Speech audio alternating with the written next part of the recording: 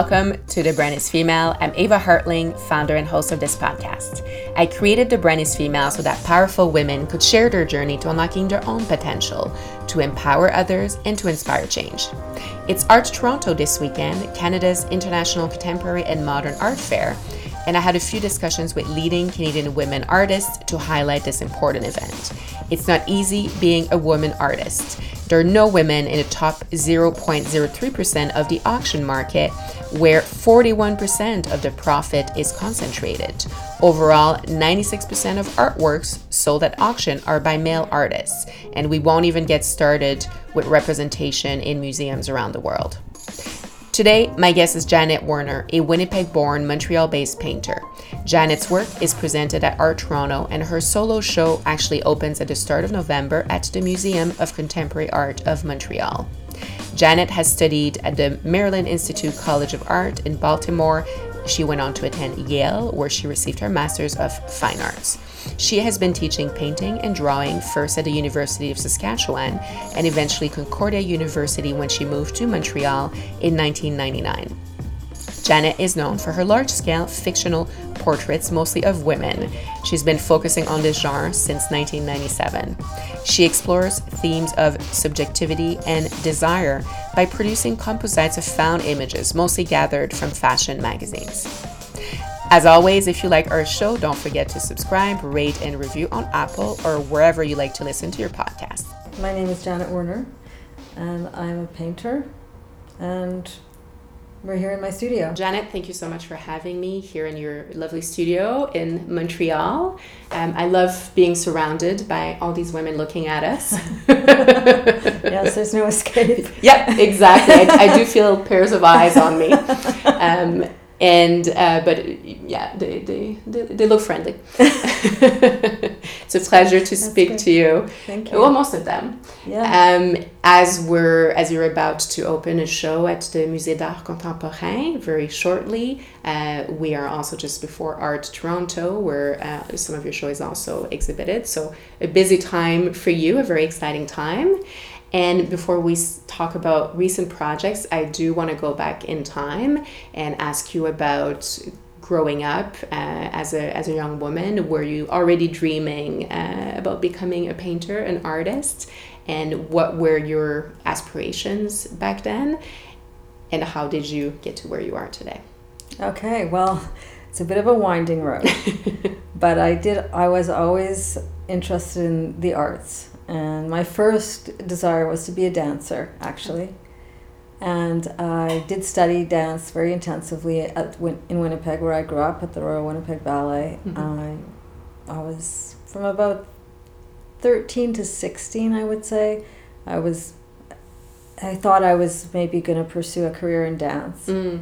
And I ended up feeling that it wasn't the right path for a number of reasons, and I at the same time was taking drawing classes, and I was interested in writing, so it wasn't visual art, but there was always a passion for making and creating, and that being in a creative sort of milieu, I suppose. Mm-hmm.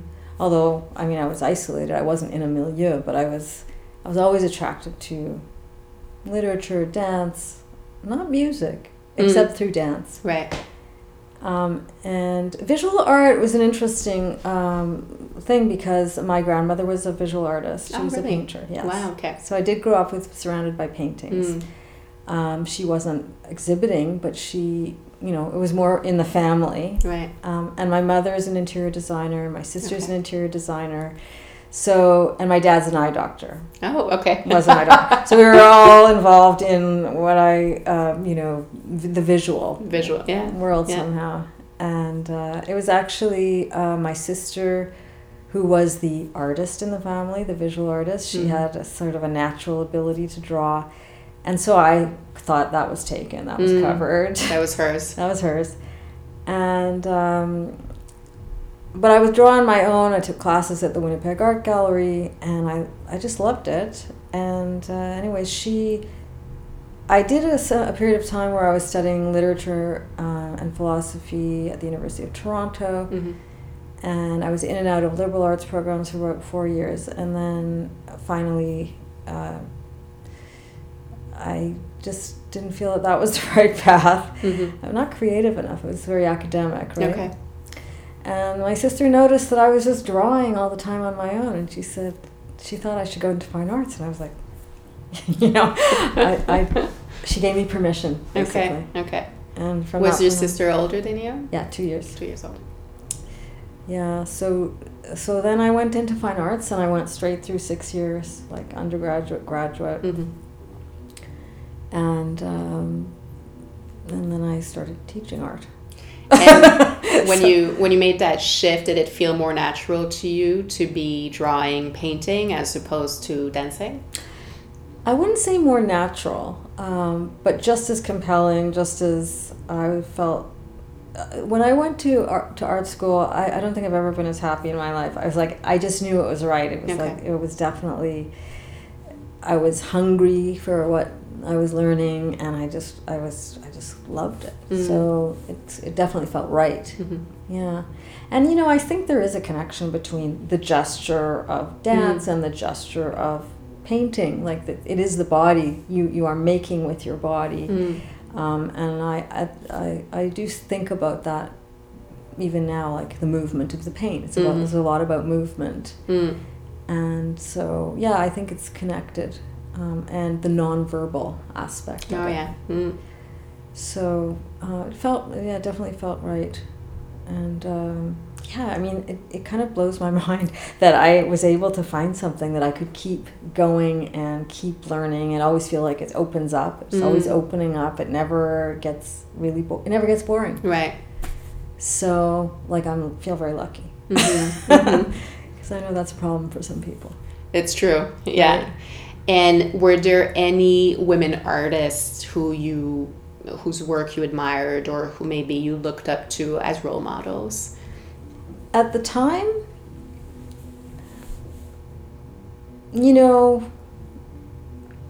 more and more, that sort of came later, I think. At the time, I mean, I studied, art history, and most of the models were male. Most of the artists I was studying were male. But let's see, when I went to graduate school, there were women faculty members who represented to me the possibility that, yes, you too could be an artist. You could and have a career as an artist. So they meant a lot to me, the women faculty members who visited studios in grad school. I don't think I had any significant undergraduate teachers who were women, though. And you said, you studied a lot of male artists at that time. Was it something that you questioned or bothered you until you met those women in your graduate studies? Or was it just not something you questioned at that time? That's just how it was. I mean, I was so in love with everything at that time. And I was learning so much. I don't think I questioned it at that point. I knew when I was in graduate school that, there was a big difference between, the men and the women in terms of faculty members and how they spoke and everything. So it became more of an issue after I left school, I think. Okay. Yeah. And how did the issue present itself? Well, I was hired into a department of all men at the University of Saskatchewan. Oh, yeah. There was one art historian who was female, but in studio arts it was all men at that moment. And when I went for my interview, there were like 10 or 11 men in the room, and I was the only woman. Right. So, and then the whole just culture, like the corporate world. Yeah, I mean, the whole culture of that department was so dominated by men. But there was the new art history at that time, and feminist thought was very in Canada at that moment. In the 90s was really undoing a lot of the institutional thinking. So I became really aware of it then, and also because the work I was making was different. It was different, and it wasn't accepted easily in that environment. and I was aware of the difference, and I mean, it was I don't know if it was lonely or anything. I was still developing and evolving the work at that time. I was living in Saskatoon. Right. So it was I guess a very formative period, both in terms of teaching and my work, and sort of figuring out how to identify what I was doing as different. Mm-hmm. I mean, feminist thinking was important for me. Mm-hmm. Yes. And when they gave you the job, right, at the university, so even though you were one of the very few women among the men, and how was that perceived, or how was your work accepted once you did start teaching and working alongside that group of men? And did you find you had to kind of prove yourself over and over? Yeah, for sure. I had to prove myself. I had no exhibition history at that time. I was actually hired right out of graduate school, which is not that common now. I mean, I wasn't even thinking about exhibiting at that time. In fact, I had to exhibit in order to get tenure. Okay. It was part of the conditions of the job. If I hadn't had to, I don't know what would have happened to me. I may never have had a show. I'm not sure. But how, at that time, how did your work reflect that feminist conviction? How did feminism make its way into your actual work? I was working fairly abstractly. This is before I started doing portraits. And I was thinking about the work in terms of pre-linguistic experience. Okay. You know, even the portraits were sort of about that.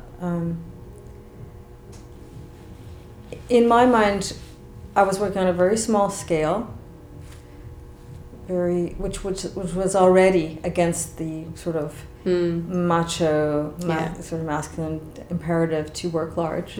Large scale, yeah. Mm-hmm. I was resisting that, and I was working with formalist abstraction, which was sort of a school of painting in Saskatchewan, dominated by men and influenced by Clement Greenberg, and I was doing it differently. I was doing it I thought of it as domesticating abstraction and I did these installations with multiple small works together that floated on the wall, and you had to consider them together. They were like fragments. And so I thought of that as a kind of a form of resistance against the dominant sort of way of making and presenting work.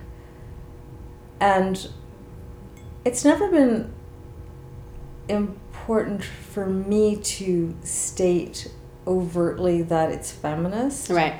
I always sort of expect that somehow it's going to reveal itself just by how it's different. Right. You know? Mm-hmm. And that expresses a feminist position. Because I am a feminist, but I don't want my work to be reduced to, it's about feminist issues. Just that, yeah. Right. Mm-hmm. And that does happen sometimes. Especially because I do portraits of women. Right. And I always get asked, why do you only do women? Actually, I was going to ask. But, I find it interesting.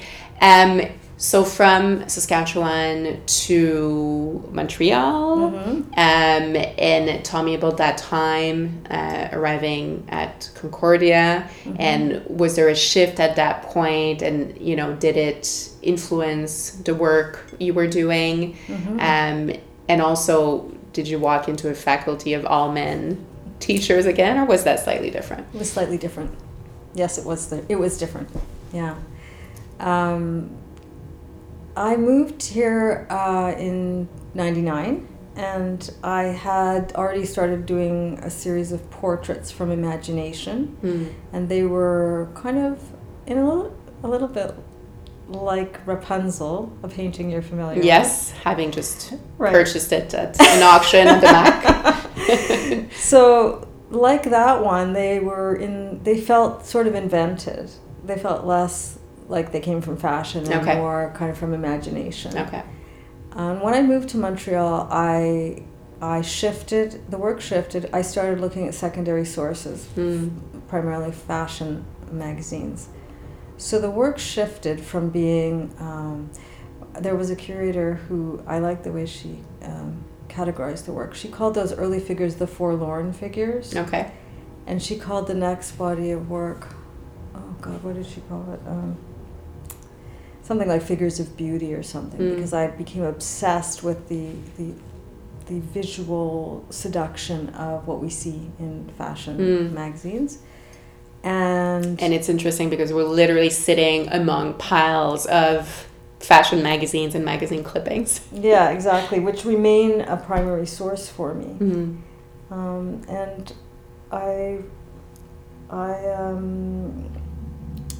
yeah, at first I was just allowing myself to be seduced and to try to explore and examine things, desire and seduction and notions of like beauty, I suppose. And then no sooner did that start to, that soon became something I started to try to subvert. Right. Okay. So first I was just looking at it. Because I'm not someone who grew up looking at fashion magazines. I was actually going to ask, when did you start I was against them. I thought they were like bad. Right. Because I grew up, and obviously I work in marketing, and a lot of my clients are in fashion, and I grew up loving fashion magazines. Oh, you did? Okay. So I had my piles of Vogue. It's always an issue when I move because I have to get rid of, now I'll send them your way, but I have to get rid of piles and piles of my old magazines because I hoard them. Yeah. But when did it start for you? Here when I moved here, I would avert my eyes from them when I was growing up. I refused to look at them. I thought they were anti-feminist. Right. Yes. Yeah, I can see that. And it's quite funny. And I was also taught when I was a student that you shouldn't work from photographs. Okay. Yeah. So they were taboo. There were two taboos there, like one fashion and two photographs. Right. But it's kind of irresistible material, and it has certainly provided a lot of, fodder for investigation.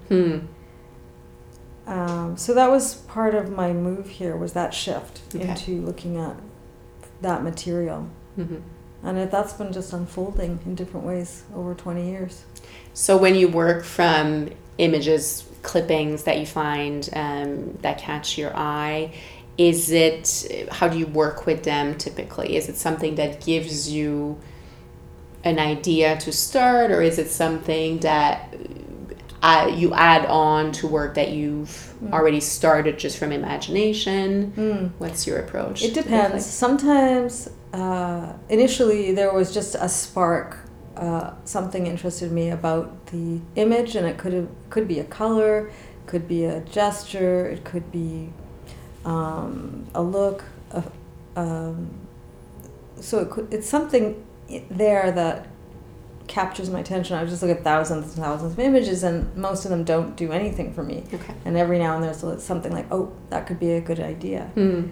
So I'll start there. It's just a starting point, and then pretty soon it becomes less interesting as a painting. Okay. And at that point it's like, oh my God, what am I going to do? How am I going to make this interesting? So that was one approach. But then after the seduction and the beauty things, I started making collages out of them. Okay. So that I would start with a misdirection rather than starting with the, going directly for something. Okay, yeah. You already give it kind of a different interpretation. Exactly, just to accelerate the process. And for a while I was hiding the collage. I was making the seams invisible, and then playing around with distortion of the body and small heads and big bodies, or the reverse. Right. Or Beast, a piece that's part of the show at the MAC, we clearly see almost like the collage has been represented in the painting. Exactly. That's the most recent sort of thing I've been exploring, is like, what if I show the seams? What if we see that it's pieced together like that? And when someone looks at your painting, what are you hoping they see, and how do you think they interpret what they look at? That's a good question, and I can answer that because I just got a message on Instagram from someone who was looking at a painting of mine, and she sent me a message, and it just said, "You make me feel."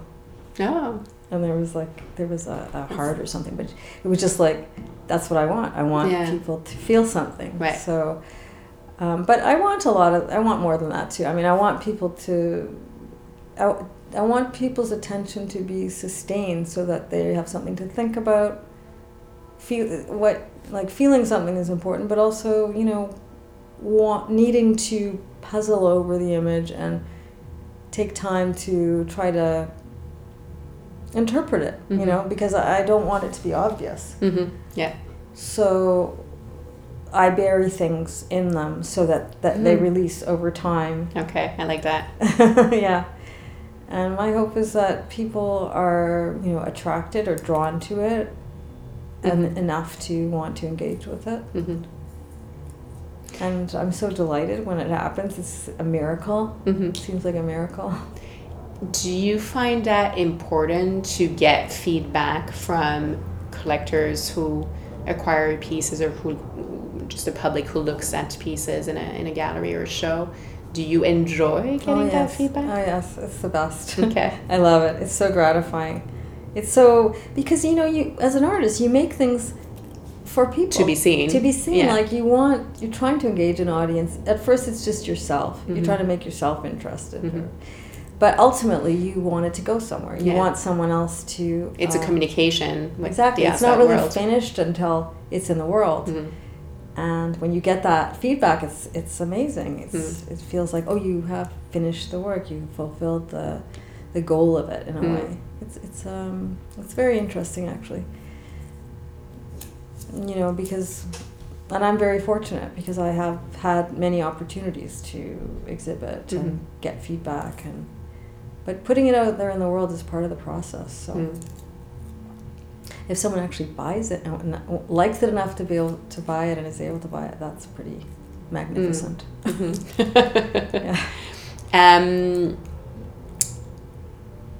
I want to ask you about the art market and the challenges that come with being a woman, part of the art market. We still see, most museums, women are underrepresented in collections in most museums, in a lot of galleries as well, and a lot of studies have been done and statistics released about paintings that, if they are, from a male artist, will usually have a higher value even for equivalent experience or equivalent caliber of an artist.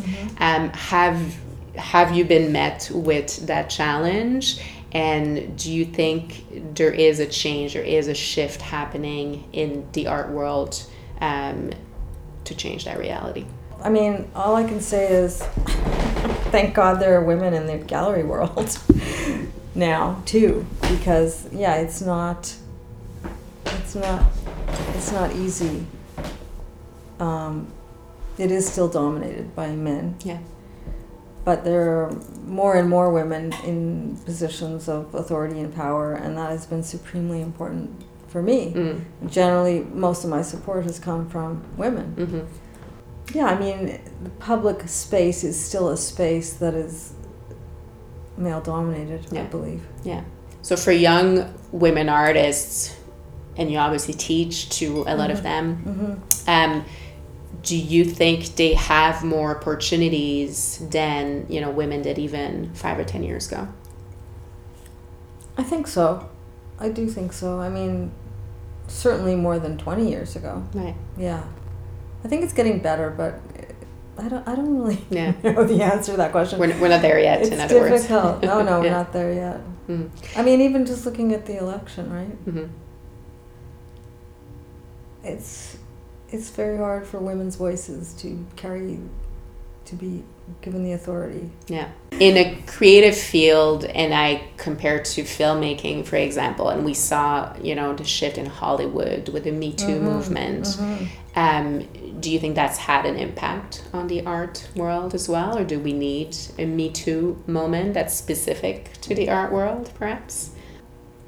Sorry, I'm just like... totally fine. I've never really thought about that aspect of the art world exactly, because I've been protected in the sense... I mean, I've been working with women gallerists. Right.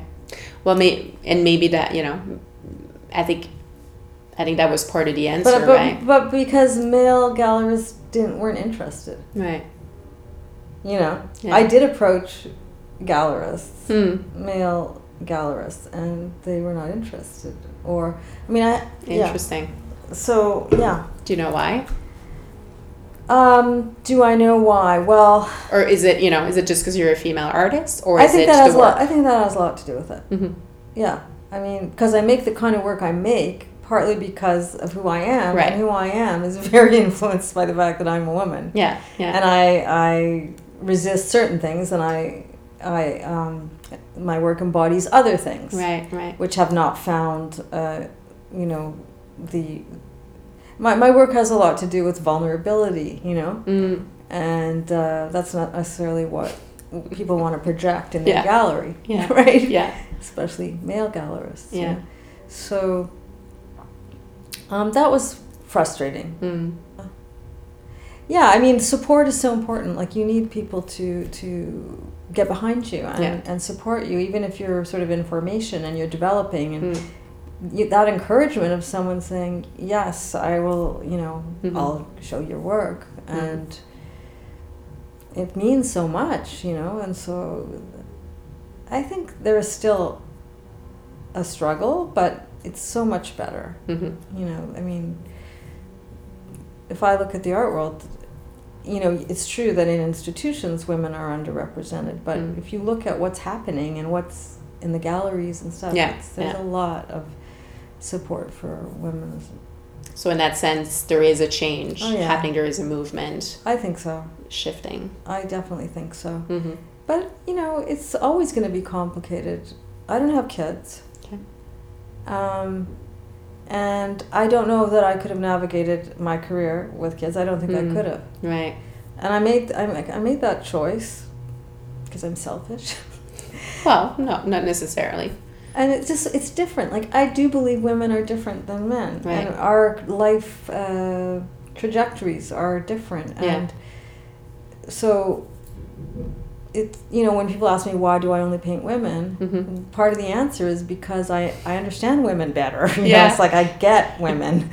I was going to ask, would you ever paint men? So, and maybe with the same process, there are images of men in, fashion magazines, for example. Could there ever be a male figure that appears? Yes, there could. In fact, there's one back there in the back. Occasionally one will appear, and I always think it would be nice to do more, but making paintings is so hard that something about it should be a little easier, and I have to follow what I connect with. And sometimes I do some things out of a sense of duty, but more I'm just looking for a spark that I can use as the starting point for painting. Right. But of course men are also complicated creatures, and there is a vulnerability that's not very visible usually, but I'm sure I could dig it out. I'm curious to see that male figure somewhere back there. He's a weirdo. He's very weird. He's like an alien, sort of. When I was working from imagination, I was more of the figures were more androgynous. Okay. They could have been read as men or women. Right. And sometimes there were men who were they were feminine men, though. I'm not interested in hypermasculinity as a shell. Right. And do you think that change? We talked about male, gallery owners, and you've had more support from women in institutions. Do you think institutions need, and thinking of museums specifically, do they need to set a policy, when they're, working on acquisitions, for example, setting that rule of equality for acquiring work by both men and women artists? Is that the route we should be taking? I think consciousness raising is key. Right. I don't know about setting policies, Mm-hmm. but if that's what it takes. I mean, you want to believe that it's all it's the quality of the work that is important, but you need to have people who can see the quality of the work. Yes. Yeah. So for that reason, the consciousness raising is so important, Mm-hmm. and I think that's happening. But I do believe that representation, like women have to be at the table. Mm-hmm. Yes. Because you can't otherwise. How can you represent that perspective otherwise? Is there a book that influenced you or marked your work, perhaps? Is there something that you read or an author you read who influenced you a little bit more? Or maybe a book you find yourself going back to from time to time? In terms of my art making or just in general? Could be personal too, just in general. A book? I read The New Yorker. That's my book. Okay, yeah. That's my book, and I just read it all the time. Mm-hmm. So there isn't one specific thing. I love reading Peter Sheldall's writing, though. He's the art critic for The New Yorker, and his writing is such a delight, and I'm just so impressed with how he articulates what he's seeing. But it could be anything in that magazine. It just keeps my mind fed. Mm-hmm. Was there a point, and maybe it was earlier in your career, where you told yourself, this is too much work, it's too difficult, I'm giving up, I'm gonna go back to dance or go do something completely different? Never. No, I mean, as I mentioned, I started teaching right after I graduated, so I've been in both the university sort of teaching environment as long as I've been an artist. Right. So that's sort of been supporting me. Right. Although I'm retiring this year. Oh wow! Congratulations. Thank you. That's a big change. I'm going to be an artist for the first time. Yeah, like full-time. A full-time artist. But because I've always had to exhibit in order to, it's my research. Okay. Within the university, that's recognized as your research. So I've always had a very active exhibition record, and that's allowed me to see my work in the public space, and that's allowed the work to evolve. And so I've had a lot of positive reinforcement from that and encouragement, because just exhibiting is somehow, you learn so much from that, and because I love doing it, I never thought that I would stop, because it keeps unfolding and there's always something new. Right. So that's why I don't think about stopping, really. I worry though, because it is a physical activity. Yeah. I sometimes worry, what will I do if I become unable to physically make work? Right. And then I sort of think, well, maybe I'll write something, or maybe there's another way of being creative. Right. I'm sure there is, but whether I'll have the energy for it or not is another question. Yeah, but I mean, hopefully you can just keep doing it until you can't, until you're not alive anymore. Well, painting is a very physical medium. That's for sure. It is. And when you're not painting or teaching, what can we find you doing? Well, I go to the gym a lot. Okay, good. Yeah. Dancing. Oh, okay. Yeah, that's fantastic. Still dancing. And, I also am a hedonist, so I'm spending a lot of time eating. Well, if you go to the gym a lot, then it balances itself out. I hope so. I don't know. But I don't, this is the problem with making art. It wants all your time. Yeah. It's so consuming, and you can never feel like you're doing enough. Right. So there isn't a lot of time outside the studio. My partner and I, my partner's also an artist, and sometimes I think, well, why don't we ever get vacations, or like, where's the like time off time? Right. And I always think, well, I do what I love in my time off, and what I love is making art. So it's like, my work and my play are the same. But it is. I shouldn't say it's all pleasure. I mean, it's really a torture to make paintings too. It's hard, and so sometimes I wish I could stop just for a while, but you can't. You get rusty. Right. And was it a conscious choice you made to stay in Montreal, stay in Canada? Did you ever envision going to a larger market, New York, Europe? Well, I never was able to leave because of my job. Right. I have done residencies, though. I did a residency in Paris and New York, and I've had the opportunity to show in Los Angeles recently.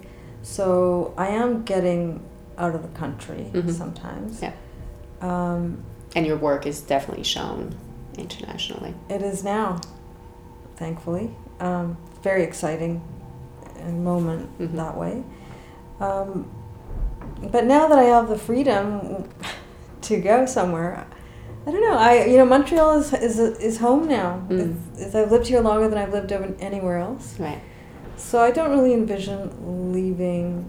I think this will be my base. Continue to be my base. If you had to give advice to a young, up-and-coming or budding woman artist who wants to follow in your footsteps, what would be your words of wisdom for her? It would be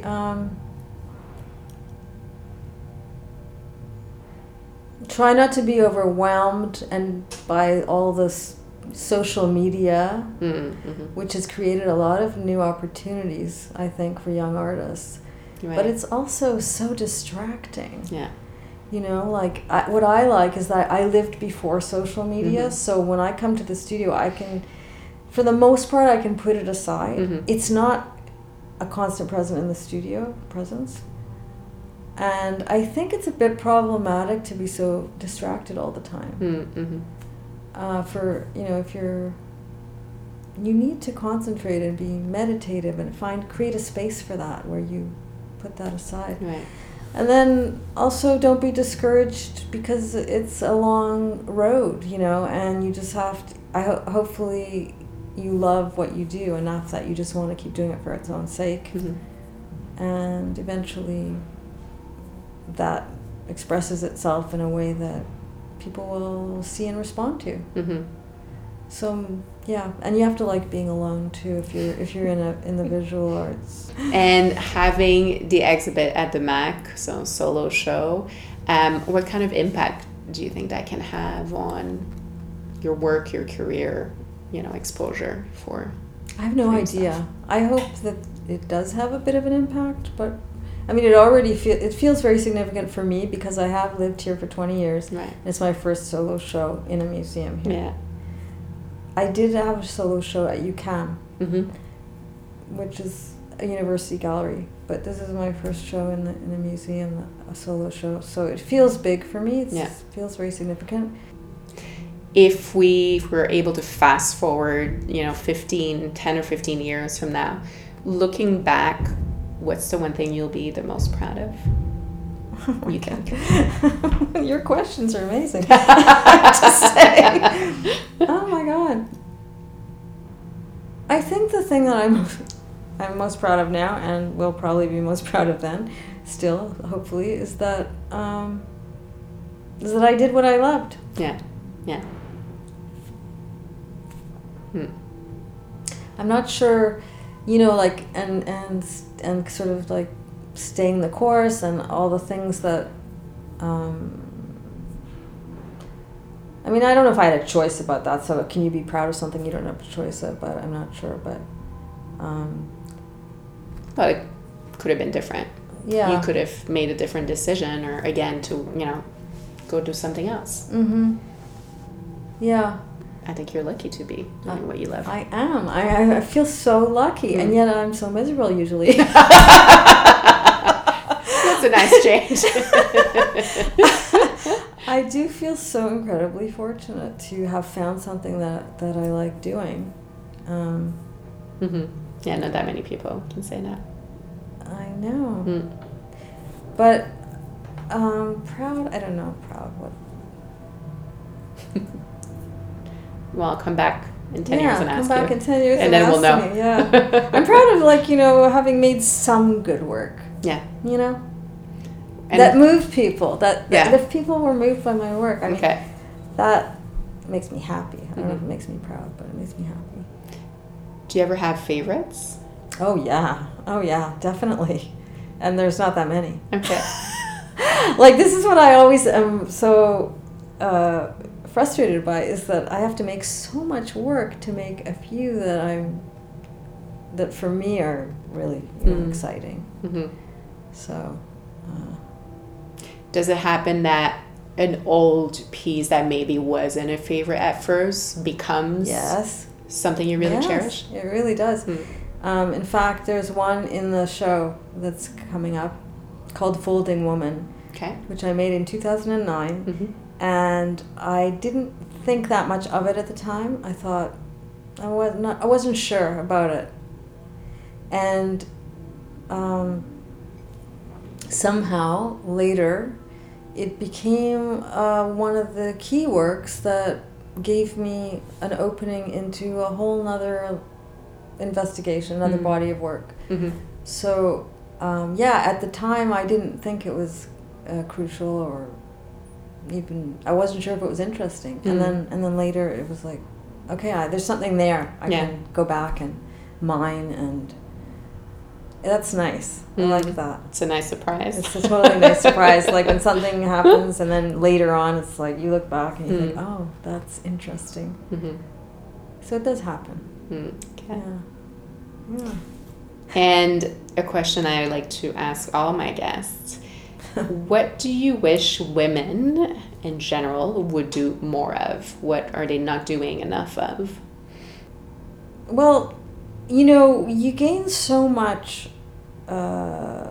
power from seeing women in positions of power, that I guess I wish more women would be drawn to put themselves in the spotlight and, in public positions, government, because it's so inspiring to see women in positions of authority, power, speaking, using, their own way of speaking, their own language, and just seeing. I feel proud when I see women in the spotlight. Yeah. It's inspiring and affirming, and so I wish women would. I mean, but what can you do about this? I mean, are women not drawn to pursue those kinds of goals? Is it because they're preoccupied with other things? I guess I wish for what's happening, which is that women are stepping forward, and we see them more often. And having voice and having power in decision making, as you brought up earlier. Yeah, it's so necessary and so important. Well, Janet, thank you so much for taking the time to speak to me today on The Brand is Female. And it's a pleasure seeing your studio and seeing all the wonderful women around us. Thank you so much. It's a pleasure talking to you. You have great questions. I hope you enjoyed today's episode. Don't forget to subscribe, rate, and review wherever you like to listen to podcasts. I'll be back soon with a new guest on the show. Thank you for listening.